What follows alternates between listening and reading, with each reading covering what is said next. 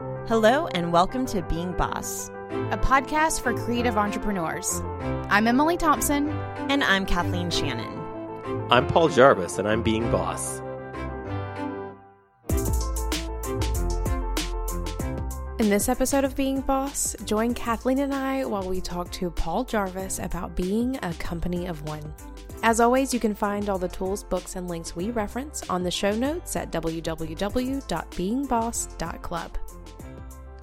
Hey, if you're listening to this podcast and you haven't quite made the leap to working for yourself, there's a good chance that your idea of how challenging it will be to be your own boss won't exactly match up with the reality of how challenging it's actually going to be. Now, this is not an attempt to talk you out of it. In fact, it is the exact opposite because there is so much amazing help available. You've just got to know where to look. Our friends at FreshBooks make ridiculously easy cloud accounting for small businesses and have helped millions of folks just like you make the brave leap to being their own bosses. Using FreshBooks is kind of like having your own administrative assistant who's got your back 24/7. So you can set automatic late payment reminders, and you can have FreshBooks do the chasing. So goodbye awkward money conversations.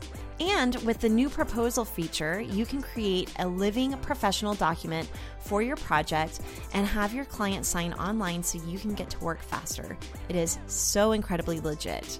To see how FreshBooks can support you in your quest for becoming boss, we want to offer our listeners an unrestricted 30-day free trial. Just go to freshbooks.com/beingboss and enter Being Boss in the How Did You Hear About Us section.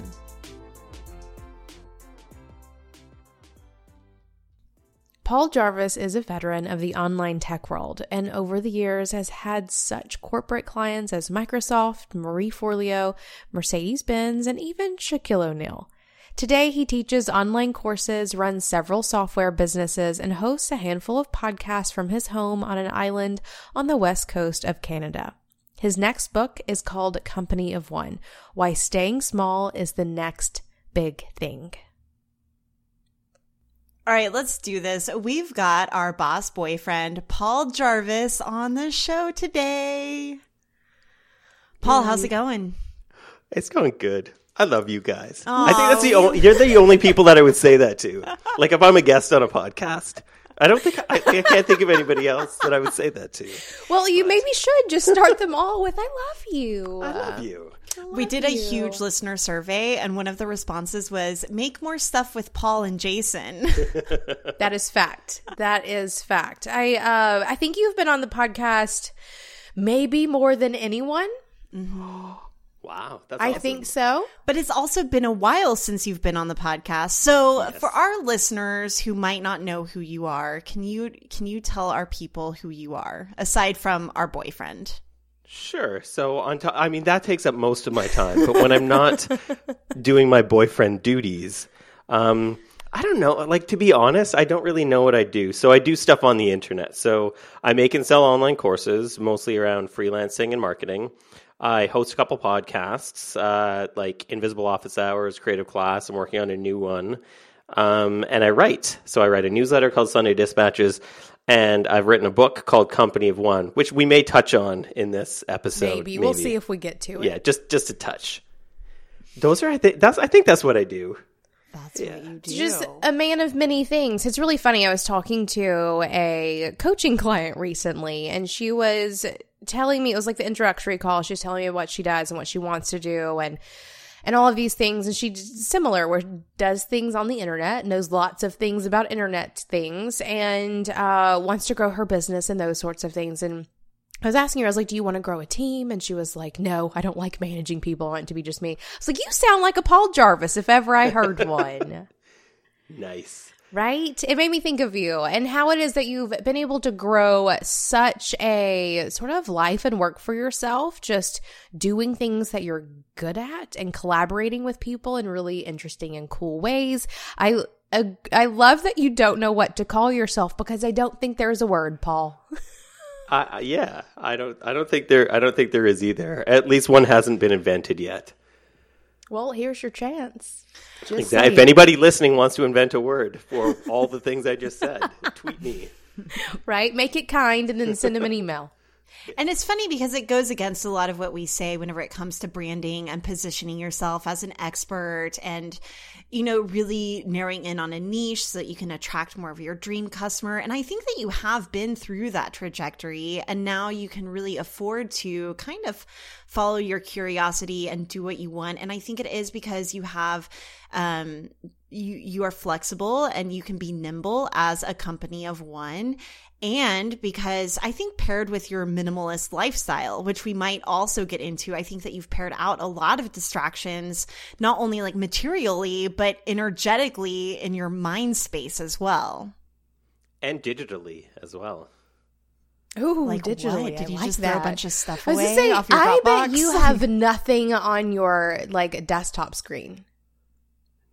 I don't. I have two things. David Pell wrote a cool article that I want to reference at some point, so that's on my desktop, and there's an interview with Ben Chestnut, the CEO of MailChimp, in Fortune magazine. I have two things on my desktop, which are just two things that I want to do something about at some point, but I haven't. But that's it. Yeah. Take a guess at what my desktop looks like. Everything. That's my guess, is that it's just everything. It is. It is everything. I love it. So, okay, let's talk about some of this minimalism and how it is that you've found yourself, or I guess my first question is, were you always this focused on keeping out distractions, or was it a journey you had to take? Yes to both.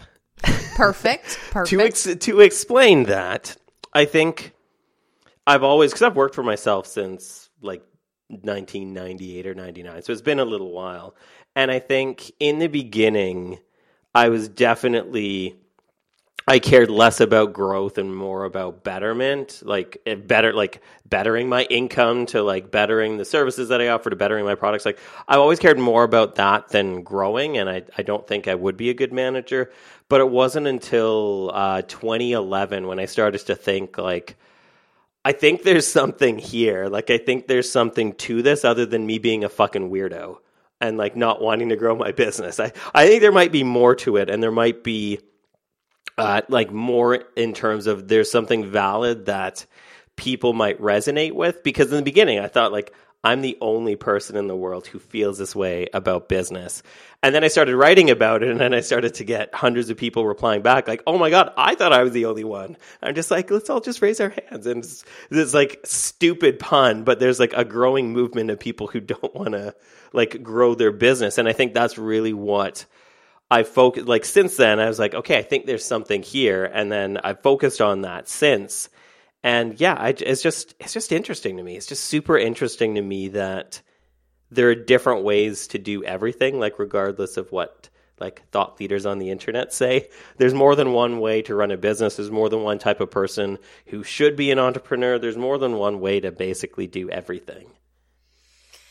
So you went down the rabbit hole with this and wrote an entire book about it. And I actually really do want to dig into the book because I've read the book. It's incredible. And I think it's incredibly valuable what you're teaching here. And I think there's a lot that we can learn from it, whether you are a side hustler that is still working a day job, or maybe even you have a company like Emily and I do. We are not just companies of one. We have partners, we have employees, but there's still so much that you can gain from the philosophies here. So first, I want to do some defining here. How do you define company of one? Because the word company and the word one, doesn't that just mean freelancer?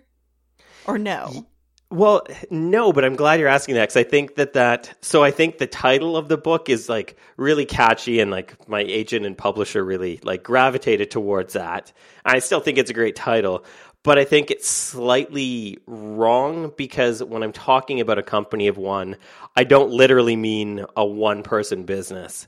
In the book, you read it, so I taught Basecamp and Buffer are probably my favorite companies of one right now. And they're 30, 60, 80 companies. So I think the definition here of company of one and what the company of one mindset really comes down to is just questioning growth. Does growth in this way, in this area, make sense for me? Whether I'm a business of 1,000 people, 10,000 people, or one person. And I think that's really what it comes down to, is just saying, okay, bigger isn't always better. Better is better. So what does that look like? And even for myself, like I'm not a one-person business. I have 3 business partners on 3 different projects. I have audio person, I have a copy editing person, I have a video person, I have an animation person. Like I have a bunch of people. Like I still think I'm a company of one, but I've kind of defined what makes sense for my business specifically, and then I work towards that instead of just working towards let's 10x all of the XY things and go from there. Right, because let's talk for a second about like what most people's conception is around starting a business or a company. And because the idea is that you start the thing and you grow the thing, where I think even most people don't even define a cap for themselves, because part of the like joy, even perhaps, or seeming joy of starting something is this idea of complete and utter infinite growth possibilities. So they don't define a cap and they just keep going for going's sake, or because it's believed, I think, that if you are starting a business or a company, that growth is the purpose. Yeah, and a lot of that comes down to capitalism as we know it now is kind of fucked up. Like when you think about it, it's kind of messed up because the way that it works is that growth is perceived as always good, when in reality, it's not. Like even thinking about like all these people that are like, oh, I want to be like the next Zuckerberg or Steve Jobs and stuff. And like I'm watching the hearings with like Zuckerberg sitting there sweating with his nerdy shirt on. And like, I'm like, I would never want to be, you couldn't pay me enough to be that. Exactly. I would not want that. Like I would sacrifice. And same with like famous people. Like I would never want to be so famous that I couldn't go to the fucking discount grocery store and get my recycled toilet paper. Like that to me is just like, it boggles my mind. That it's such a weird example to give, but like, I feel like you just told our audience so much about yourself. Right? If anyone needed to know anything about Paul, there exactly. You go. Great Canadian Superstore, best prices on toilet paper. Thank you. The recycled one, please. But I want to come back to this because, Emily, you're saying like part of working for yourself is not putting an upper limit on yourself. At the same time, I feel like a lot of our audience is like, what are you talking about? I just want to be making enough money to pay my bills doing what I love. Like there's not even that maximum, where you want to cap out. But if you get there, it's usually, you usually find yourself not wanting to stop. I suppose. Like, yes, I do imagine that most of the people listening to this are just trying to make it to a place where your side hustle is your full-time gig. But I've seen it over and over. Once you get to that goal, the idea of stopping usually doesn't even cross your mind. And it's growth for growth's sake that you just keep going along. And so maybe this is a chance for us to, explain to everyone who is listening, who hasn't found themselves at that place yet, how to better act once they find themselves in that place. Yeah, and I love this, and I'm glad you're bringing this up because I think this is so important. And I think this is why a lot of people are rubbed the wrong way about minimalism specifically, because I think that there's kind of 2 distinct stages in business and life, in anything, where it's like pre-enough and post-enough. And I think the way that you develop a mindset is different for each category, but a lot of times people in the pre-enough stage don't change their mindset when they actually have enough, and then I think that's where it's bad. So if we talk about this a little more, because I think this is probably one of my favorite topics. I don't even know if I talk about this. I don't think I talk about this in the book, but this relates so much to the book that I think it's really important. So I think what you were talking about there, Emily, is pre-enough. Like if you're just starting, there's no way on day one you open your doors and you have enough. Like that'd be very difficult to do, where you have enough income to support yourself and your family, cover your mortgage, and put food on the table. So I think in the pre-enough stage, where you're working towards like this full-time gig or doing what it needs to sustain you in your life, you do have to hustle. You do have to grow. You do have to do the things to increase revenue, customers, all of that. And there's nothing wrong with that. Like, that to me is part of business. That to me is part of every business, because it's not if you're not making enough money, then it's not a full-time business. You can get there for sure, but until you do, it's still a side hustle, which is fine. Like, I have side hustles now, and like I've worked for myself forever, and I still have those projects where they don't make enough, where that's my full-time gig, but they're things I like doing and they're making some money. But where I think the problem comes in, and where the reason why I wrote the book, is that people don't stop to think that they've blown past their pre-enough mindset into post-enough. And they're just like, okay, I just got to keep hustling. Like, when I started out, I was working like 12, 15, 16-hour days. And like, that was hard. Like, I'm old now. If I was doing that now, I would need stronger glasses. So I think people don't stop to think about, or they don't stop to take stock when they've reached enough, because it's not really what business teaches you. That's not what capitalism says.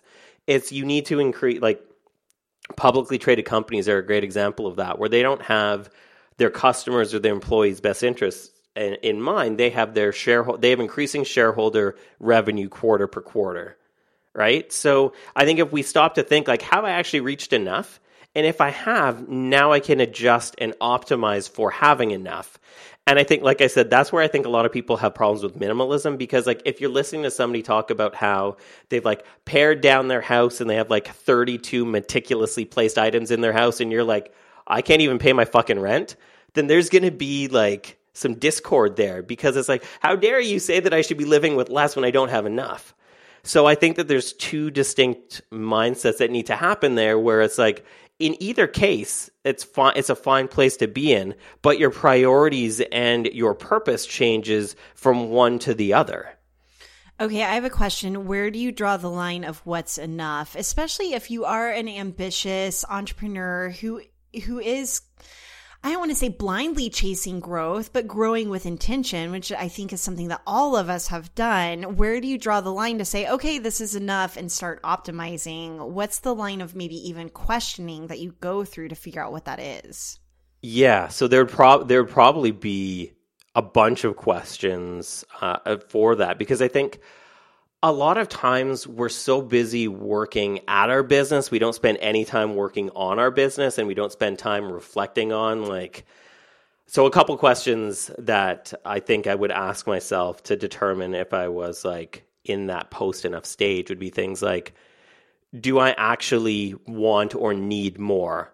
How much is enough? And how will I know when I've reached enough? Is there a metric? Like, whether it's income, whether it's hours work, whether it's number of customers, like, is there a metric that will determine what my enough is? And then what should change if I reach that goal?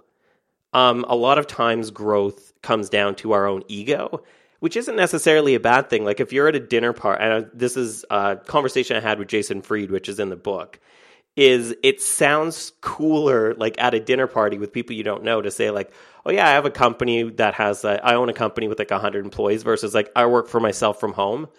Like, there's just that ego of like, more seems better, is perceived as better by other people.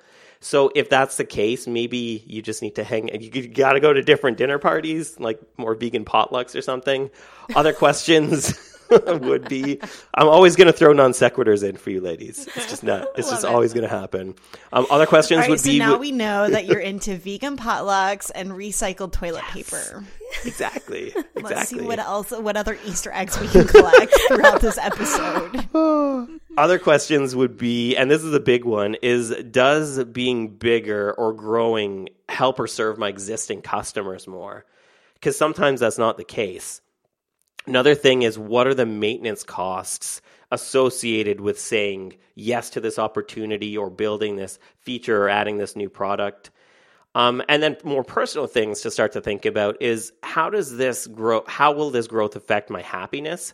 Or how will this growth affect my daily responsibilities? Because say, like, when I was a web designer and that was my only job, if I grew and I had opportunities to grow, because I had like a long waiting list, I had people wanting to invest and make it an agency, but I was always like, well, if what I love to do is designing websites for people and I grow, then I'm only going to be managing other people designing websites for clients. And that's not what I want to do. So the growth in that aspect, in that respect, doesn't make sense.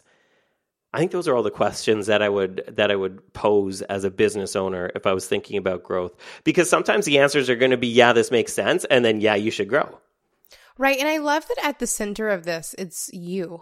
It's like you as the person who's going to be doing the thing. What do you most want or want to accomplish? And I think so often, you're right, we're looking for that outside validation of like, are my neighbors finally going to get what it is that I do? Or, is my mom going to be more proud of me? Or whatever it may be, this idea of growth. When you're the one who has to show up and do the thing every day, it's probably a good idea that you're excited about it. Yeah, exactly. And really, I think if you're doing business right, working for yourself, it's really just hedonism for profit. Like, if you're doing things totally right, you're doing it because you enjoy doing it. Otherwise, you would work for somebody. Like, if you enjoy working for somebody else, then there's no reason to work for yourself. It's harder. But if you do enjoy it, and it is something that's giving you what you need out of life and you're making money at it, then cool. Like, you don't need to change things up dramatically. Okay, but then I don't know. We need to talk about this because yes, I feel like it does get hard, and chasing that hedonism, I think, is what gets a lot of people in trouble whenever they could be an amazing entrepreneur, but the second something goes wrong, they're like pivoting, and changing their business model or rebranding or going back to a day job or doing all the different things. So can we talk a little bit about resilience and what's involved there whenever it comes to chasing hedonism for hire?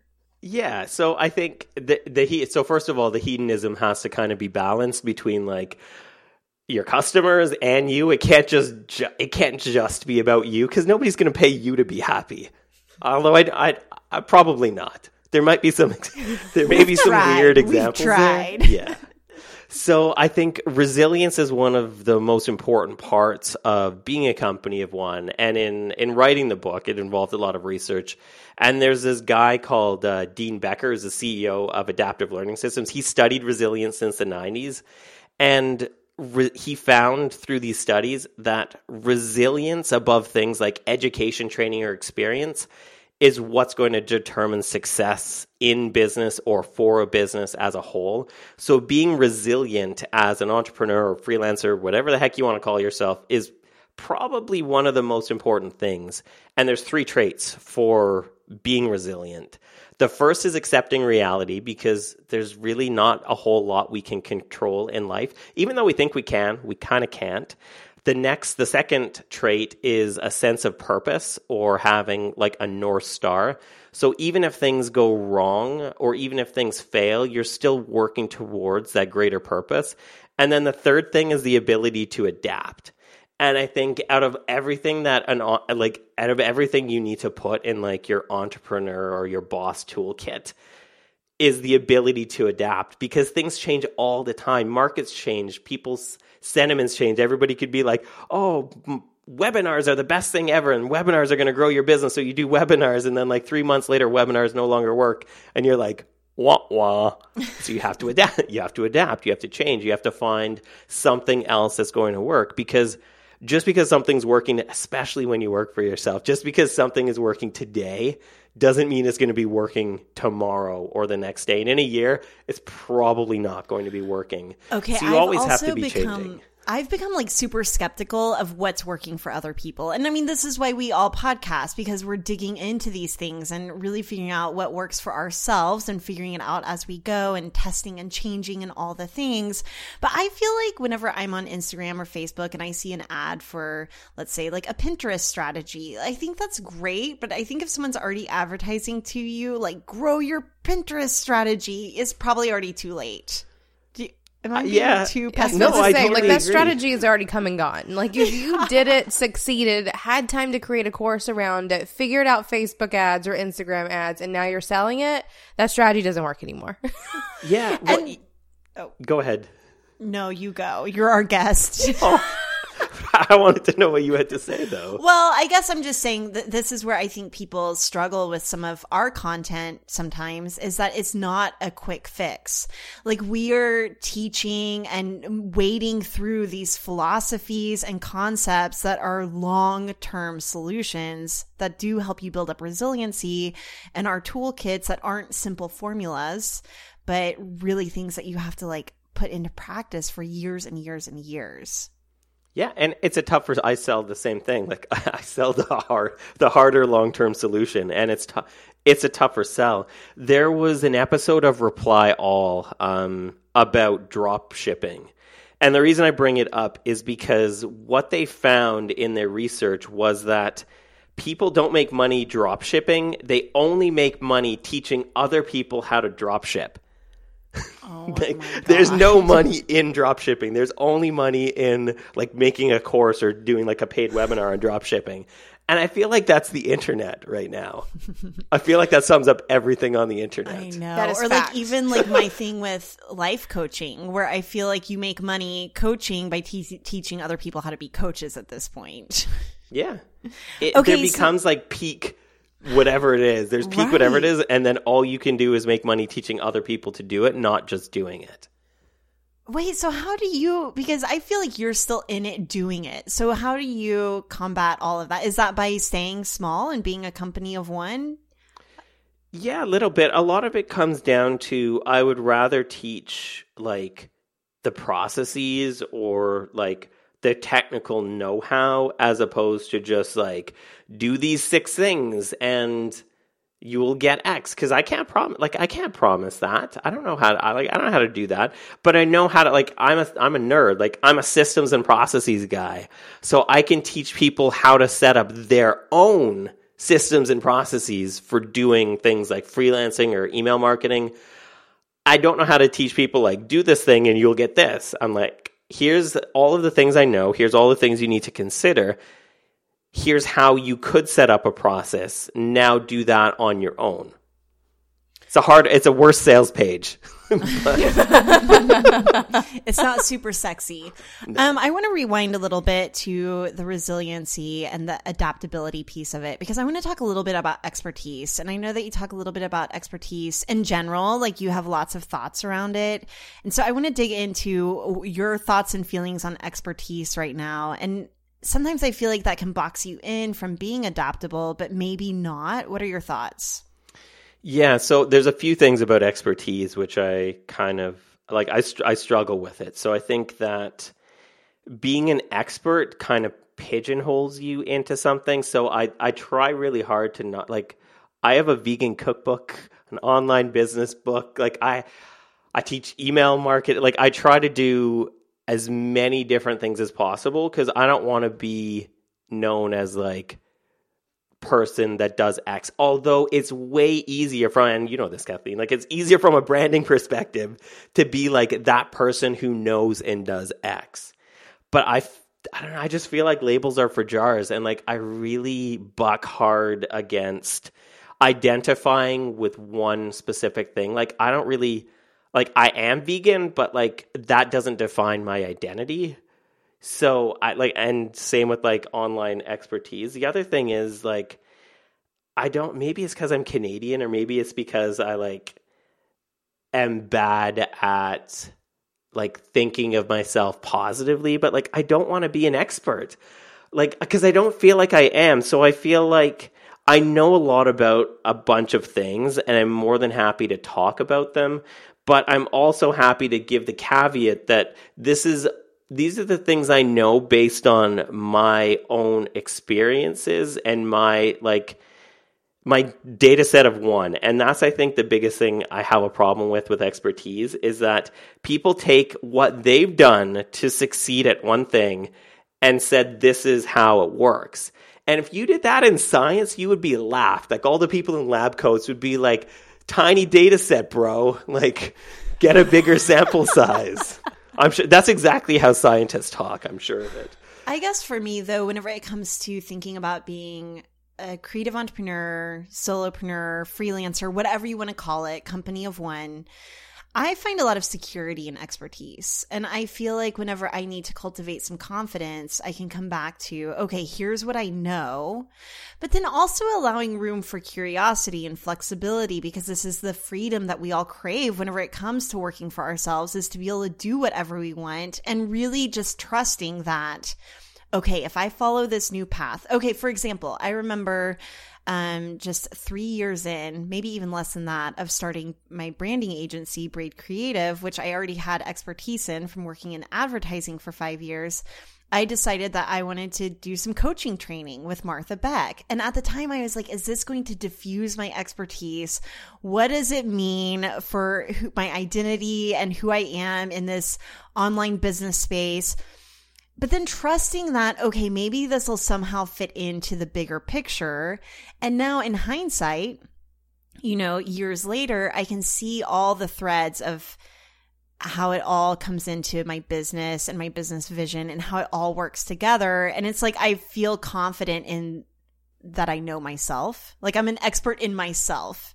And a lot of that piece of the pie is in branding, but then also like podcasting even. We all three have a course together on podcasting. And now we're, quote unquote experts in that because we have a lot of hours under our belt. And then how does that fit into the branding picture and the coaching picture?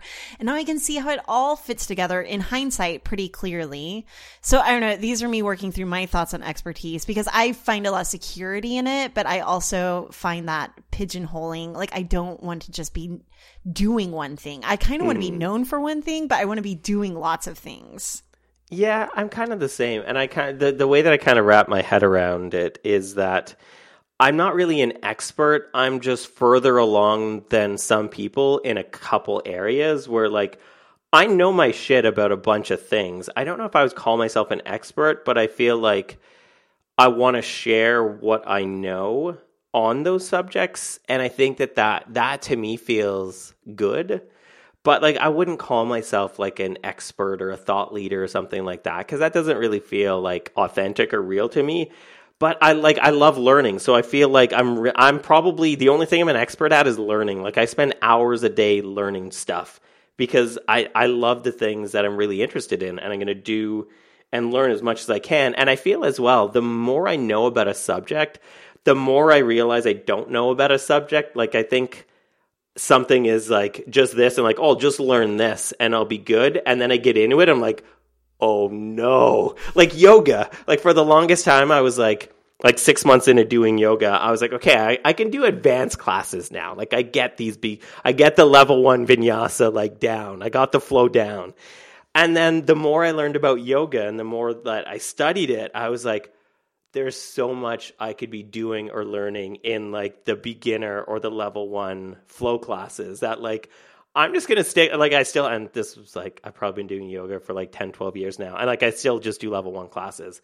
So I'm like, there's so much I could be learning mostly about like the kinetics and the specific movements and position. I'm like, I just need to know more about this. And then I'll move on to level 2 and I still haven't. So. Yeah, I want to speak for a second, going back from yoga to having lots of different like skills or buckets of knowledge in your own brain.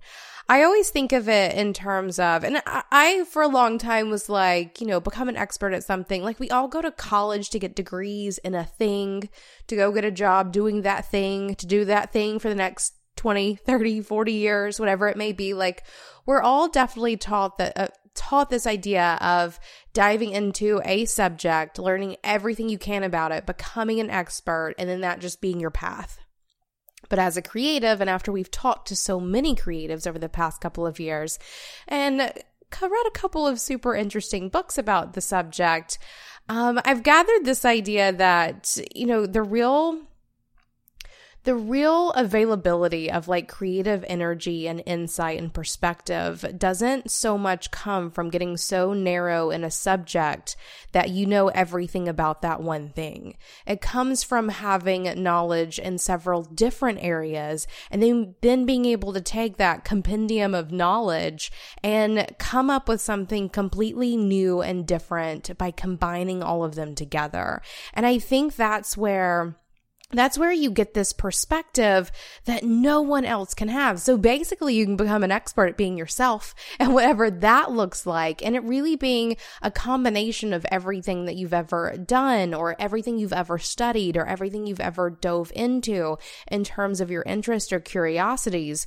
And those are the kinds of things that give you the ability to have, moments of creative awesomeness or the ability to make decisions in your business that are unlike anything that's ever been done before. Because I think we can all agree that what's happening in business right now is unlike anything that's ever happened before. And what can happen in business is unlike anything that anyone could ever imagine. And I think it's going to be those of us who explore many topics and maybe in some ways become an expert at none of them. Are we able to become a quote unquote expert at whatever it is that we create? Sort of, what word am I thinking of? I don't know. Mash together. The mash is not the word, but you know what I mean. I think that the problem, though, is whenever we see people just kind of flitting from one thing to another, whereas I think all of us, whenever it comes to whether or not we feel like an expert, the things that we're digging into and learning, we're spending years on. I mean, we're talking years. It's not like we just did 5 podcasts and then stopped. We did. Yes. We're in 4 years of podcasting or, designing websites. You guys both did that for years and then took those skill sets and mashed it with something else. So I do think that there is this level of maybe not expertise, but maybe commitment, like some commitment to doing a thing for a while so that then you can, like you were saying, Emily, take some of that knowledge and skill and apply it to something else. And I think that there's a certain amount of, I don't know, I keep thinking about like the privilege that comes with expertise, right? And so like the privilege that comes with minimalism is that you can afford to not have a lot, right? And I think the privilege that comes with expertise is that you can afford to say that you don't know what you don't know, or you can afford to take bits and pieces of it and then apply it to something else that feels a little bit riskier, I suppose. And I remember the word I was trying to think of a second ago, and it was collage. You're trying to collage together. Mod Podge. Right? Bringing back the whole like creative energy into it, because I think of it as like creating a life that is a work of art, if you will. And you take all these different topics or ideas or interests or whatever, and you can put them all together to create something beautiful. So there you go. Yeah, that was beautiful. Thank you. MASH was significantly less beautiful, but whatever. I got what you were saying, but then you just made it, you just like upped the eloquence game. There we go. Yeah, I think it's true. Like, I think a lot of the people that I look up to got really, really good at one thing, and that wasn't very interesting, but then they got really good at that thing, and then they're like, okay, what can I take that thing, and how can I apply that to all of these other different things? And then it becomes it, because exactly what you said, like creativity is combining things, right? Like even like the way that I market is pretty much how I used to market the band that I was in when we were booking tours in North America. Like all of the things I learned about marketing first came from like being in an indie band and being on the road, and then it's like I have an online business. Let's talk about that. What have you learned about marketing from your indie band? Oh my goodness. I'm being serious.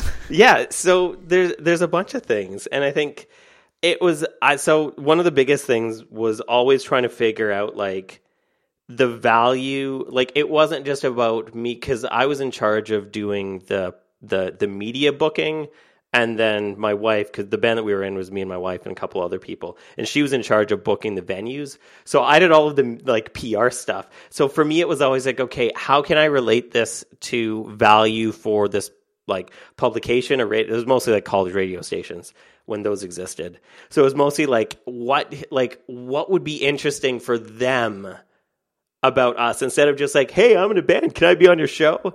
It's like, what interesting thing can we talk about that your audience could benefit from? Wait, and so what did that look like? A lot of times it was there? Like listening to, like figuring out what the show, like what they had on the show, or like what the college was interested in, or like even like just funny things like, figuring out the host MySpace, because this is like when MySpace was a big thing. So figuring out who the host was and seeing what their interests were on MySpace and like relating it to. So like even that's a good example of that. So I emailed DHH for an endorsement for my book. This is David Heinemeier Hansen, my boyfriend. You did a great interview with him, which is why I'm bringing him up. And so in that, I didn't know him. In the email, I emailed him about the book, but I also talked about cars. Because, like, we both love cars. We both love racing. He's obviously, like, really good at racing, and I just like racing for fun. But, like, that's the kind of thing that I think Stan, like, he's endorsed the book now. And, like, he probably doesn't endorse a whole lot of books, is my guess.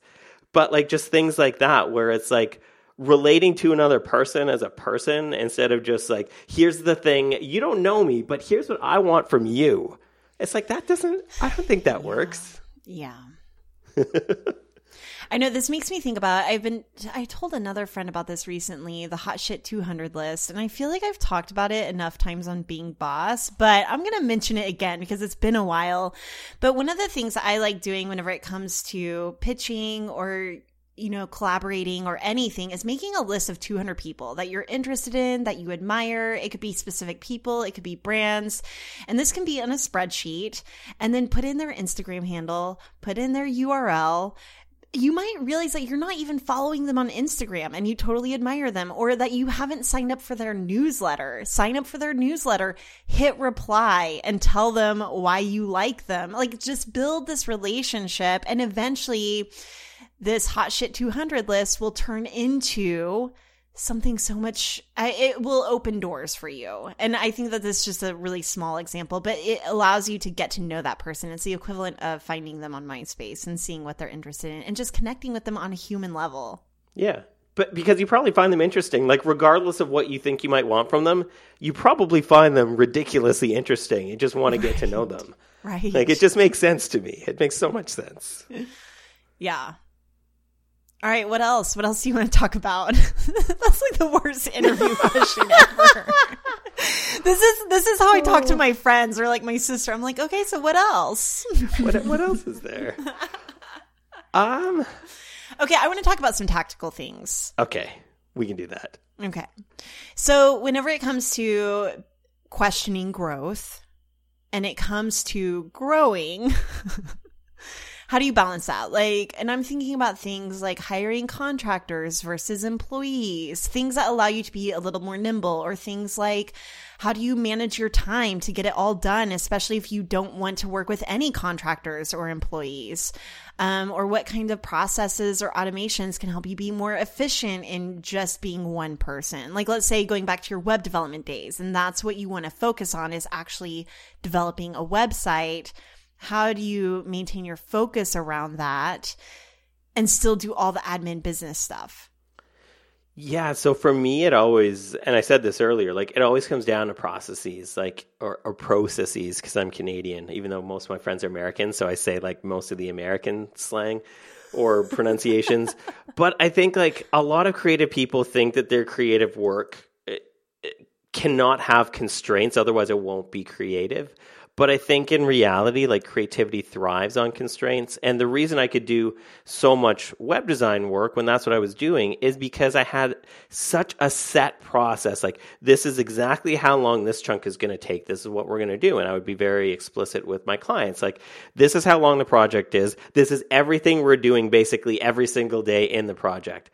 This is why it's getting done in 30 days and not open-ended, because like if I booked open-ended projects, I don't know when I could take on other clients. So I always had like the best systems, and I was always relentless about, okay, if I'm stumbling on this step, or if clients are always stumbling on this step, then we're changing this step. And so it was like an evolution of process. And I think the other thing is like, I always try to weigh like how much this is going to cost me in terms of time versus how much this is going to cost me if I just pay somebody else to do it. Like podcast editing. I'm sure I could figure out how to be a really good podcast editor. My podcast editor charges a really good price.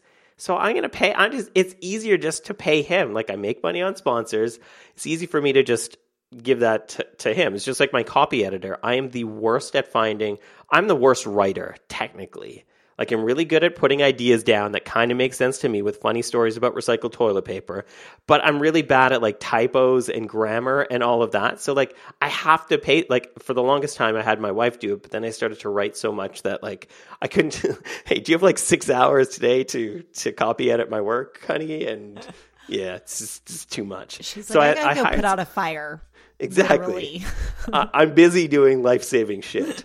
So, but yeah, so like for me, it's always that. Or it's like the other thing that I like to think about is like, would another person, would it be better off working with another person on this project? Like I have 3 partners right now, but they're not partners in my business. They're partners in specific projects or products that I have. So like Kaylee Moore and I do creative class. And like, it wouldn't make sense for me to work with her on everything. Actually, it probably would because she's a really good copywriter. So I could benefit from her skills on everything. But for this, I just work with her on that. I have a partner for Fathom Analytics, one of my software products, and a partner for Pico. It doesn't make sense to make a company of like these 3 people plus me, but it makes sense to work with them on specific things. And that way, like, I don't have to work with them on more things if I don't want to. I have a question about this. Do you partner with them so that you're not, like, why aren't you just paying Kaylee versus partnering with her? Is it so that you don't have that upfront cost and then you both are incentivized to make it work? So one is the incentivization. The other thing is that if I know that I need help on something long term, and I know that I don't just need help, but input and insight, then it makes more sense to partner with somebody. Like, she's constantly coming, like, if I was paying her as a freelancer, she probably would because she's really nice. But, like, because we're partners on this project, she's always sharing, like, hey, what if we try this thing or add this thing to the course or do this for the students? And I'm like, I want her to think like that. Like, I want her to feel ownership in that project because I feel ownership in that project. Same with my other partners. Same with when I do stuff with Jason. Like, it only makes sense for us to work on things as partners as opposed to just, like, hiring somebody. Whereas, like, my copy editor, he's awesome, but I only need him for one very specific, like, very focused thing. Whereas my partners, I need them for, like, vision stuff as well. Okay, I have another question. What if someone came to you and was like, hey, I want you to write a book on creative class? Then are you doing that with your partner? Like, whenever a project scales is, I guess, what I'm asking. What happens? Yeah, so we look at that. So like the split for course sales is different with Kaylee and I versus the split with podcasting. So it's different for everything. So the contract that we have, or the agreement that we, like, it is a legal contract, but it's also just like a logical, reasonable agreement with each other, is that when we're working on something, we're working on it. If something new comes up, then we renegotiate. So it's like really project specific, even within that brand, that you have that partner. Do you have an operating agreement? Yeah, we do. We have a contract that we sign. Same with shareholder agreements, because the other 2 things are companies. So we have shareholder agreements, and it's like we just have like 1 share each or whatever the breakdown is. But yeah, we just have agreements with each other. And it's good to have these conversations first, too. Like for Danny and Jack, we basically talked about what we wanted out of the business. Like, if every single thing goes right, what do we think that looks like? Because if it's not going to line up, then we're going to get into tricky situations. Like, for one of the projects that we're working on, somebody offered us $1 million to like build the project faster. And if my partner and I weren't on the same page, then one of us would be like, heck yeah, I want $1 million. And I'd be like, what are we going to spend that on? Like, that sounds cool, but like, what do we need that for? And I can't come up with anything. So like, it makes sense to be on board with a partner, not just like where you are now, but where things could potentially go in the future. Because like, if your visions are different, then I know. I even think about that as far as like being boss and the growth that we have. And Emily and I have very much been on the same page. But what if we were just partnering on each aspect of being boss? So we're partnering on just the podcast, and then we're partnering on, just the book. But then I'm trying to think about like what that means for the rest of the brand. That's interesting. I'm gonna have to wrap my head around that. But I love that idea just as far as the incentivizing goes. And then also a lot of creative entrepreneurs don't have the money up front to hire somebody. So it does make sense to partner because you both have skin in the game and it's less overhead and it's a win-win situation. Yeah, and it's two or a minds. lose-lose situation. Yeah, that too. But yeah, it's two minds. Like I think when people feel ownership, like when I was doing client work, I care. Like I wanted every one of my clients to succeed, but like if they didn't contact me and ask for something more, I wasn't really like I'm not thinking about them if I'm not working on a project for them. Whereas like the ones that I own, I'm always thinking about them. Like, what can be made better? Where can we find wins? Where can we do a little bit of work and get a bigger reward? I'm gonna have to wrap my head around that one too, for sure. Because I also think like going back to if they were employees, I think what is the difference then between having an employee for whom you are providing so many things versus a partner? And then also think about creative control, and it's just a lot of conversations up front. Like who's still the boss if shit goes down. Yeah, like you're business marrying this person. So you get like if you're not talking about politics, religion, and kids before you get married, like you're probably going to have some tricky conversations. Yeah. Okay, this is something I've been wanting to ask you about because I was listening to your podcast, changing tracks. This could go anywhere. I didn't realize that you were like such an investor. Yeah. But not even like I'm not even I'm a stupid investor, but I do like I've always thought that savings are a good idea. And so how does that play into your philosophy of a company of one or even your business or your feelings of security or ability to take risk? Like, does that play into it at all that do you feel taken care of because of your own savings account? Yeah. And I think even if you work, like, I think in terms of like mindset, even if you work for somebody else or work for a massive company, like you've really got to think about yourself as a company of one because nobody else is going to give a shit as much as you do about your financial security, right? Like a company could fire you at any time, basically. And so I've always thought like, it's weird because like on the one hand, and Jason and I have talked about this on Invisible Office Hours, like on one hand, I don't want to retire because I love my job. But on the other hand, I want that FU money where I can just work because this is like I just dig doing this thing as opposed to like, okay, well, I know I need to make this amount of money so I cover like my mortgage and my organic vegan food and my recycled toilet paper. I'm just going to keep coming back to that. Whole episode. Please do. So I think that having savings, and I think that it's so funny because I was watching Hard Knocks, which is pre-game NFL behind the scenes, and they're with the Cleveland Browns this year. I can't remember who the player is, but he was talking about compound interest to like the other defensive linebackers or something. And like he's got this big whiteboard where they're usually like going over plays, and he's showing like how investing like $100,000 and compound interest apply to that equals so much more money in 10 years and 20 years and 100 years or whatever. Like, this is awesome. This is reaching like peak market penetration of talking about things like compound interest because like these NFL players and like they make a lot of money. So like they're going to see some huge returns on like whatever index funds pay out at. And right now it's a lot because it's a Super Bowl market.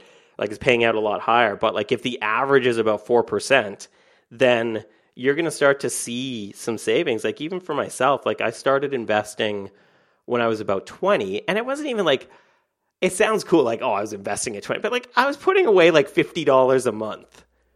Like, right. And that's what I had to put in. But $50 a month over like maybe 40 years where you're earning your earning potential of working is going to add up. And then like as I started making more, like I know what enough is in terms of like what I need personally for my personal revenue a year to cover like my cost of living.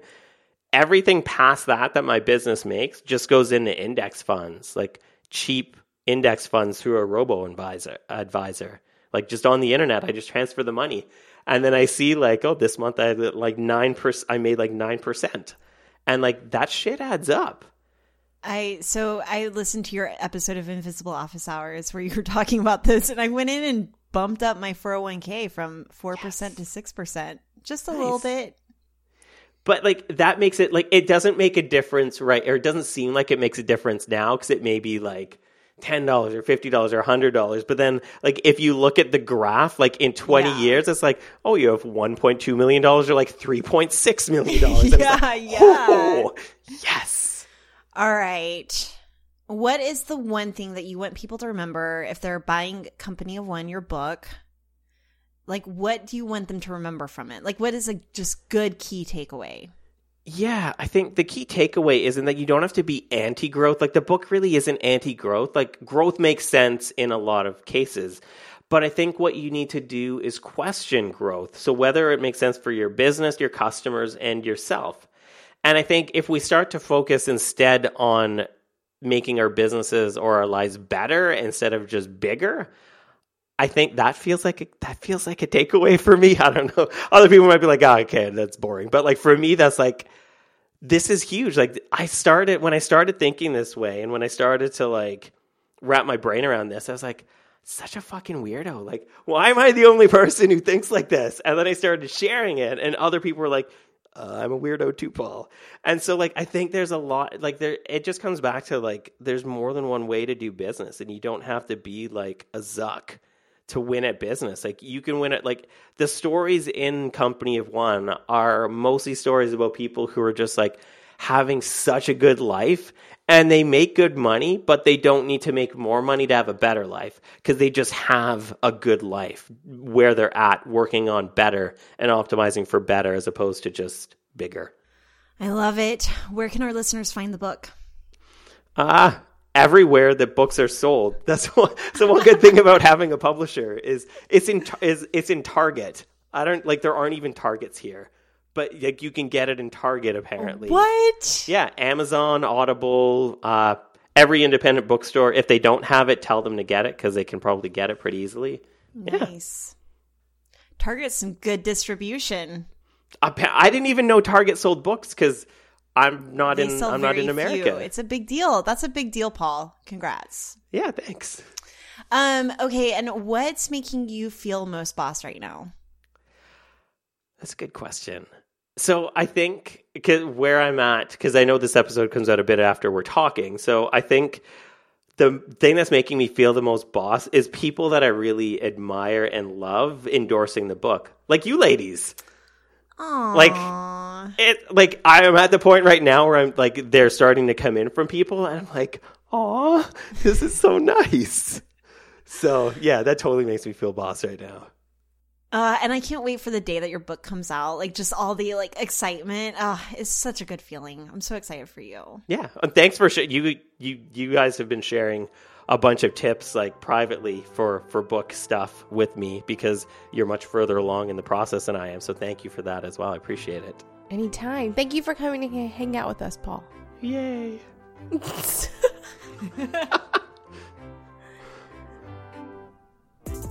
Hey bosses, I want to tell you about the CEO Day Kit. The CEO Day Kit is 12 months of focused planning for your business in just one day. So Emily and I have packaged up the exact tools that we've been consistently using for years that have helped us grow from baby bosses to the CEOs of our own businesses. Gain clarity, find focus, get momentum, prioritize your time, make better decisions, and become more self-reliant with the CEO Day Kit. Go to courses.beingboss.club to learn more and see if it's a fit for you and your business.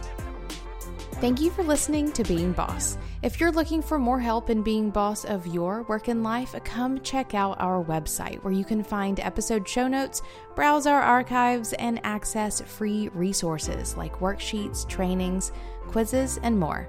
It's all at www.beingboss.club. Do the work, be boss.